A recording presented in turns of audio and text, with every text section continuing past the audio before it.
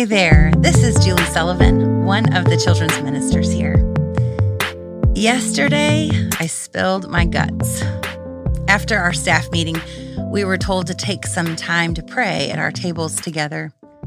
I was sitting with Rachel Colbank and George Pordia.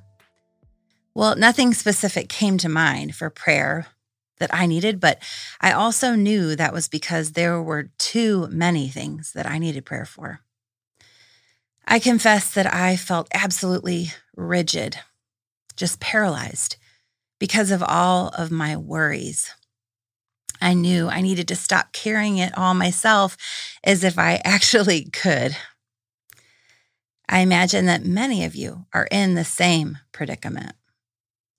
With all that is going on in our world, in our homes, in our work, and then managing all of our relationships in the middle of it. So many of us know the verse, cast all your anxieties on him because he cares for you. So I looked it up to read it in context in 1 Peter 5. It says, humble yourselves therefore under the mighty hand of God, so that at the proper time he may exalt you, casting all your anxieties on him because he cares for you. Be sober-minded, be watchful. Your adversary, the devil, prowls around like a roaring lion, seeking someone to devour.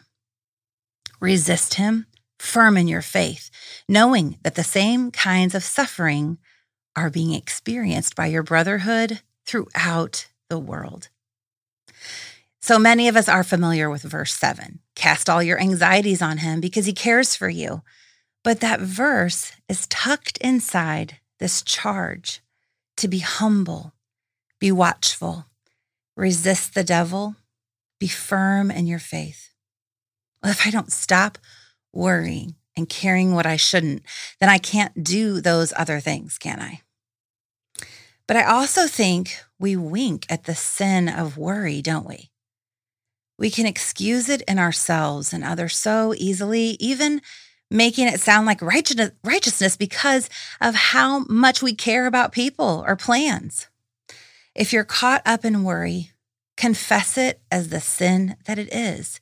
And here's a pro tip. Make sure you have a friend in your life that will call it out when they see it and remind you to pray. So back after the meeting, as we were talking at the table, George told something that he had just heard. He said, consider your worry to be an alarm. Not a quiet red flag, but like a noisy, deafening alarm that reminds you to pray. Well, verses 6-9 of 1 Peter 5 that I just read, they talk about what we should do. But if you read on to verse 10, don't miss what God then will do.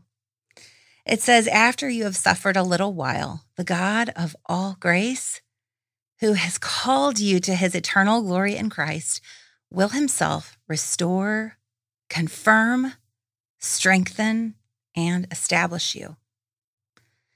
So will you do that with me? Spill it all out to God. Notice the worries in your heart as an alarm going off, and then give them to God. Stop wasting time in the sin of worry and spend it instead in what is right. Be humble, be watchful, resist the devil, and be firm in your faith. And then get ready for all that God wants to do in you. For he has called us to his eternal glory in Christ.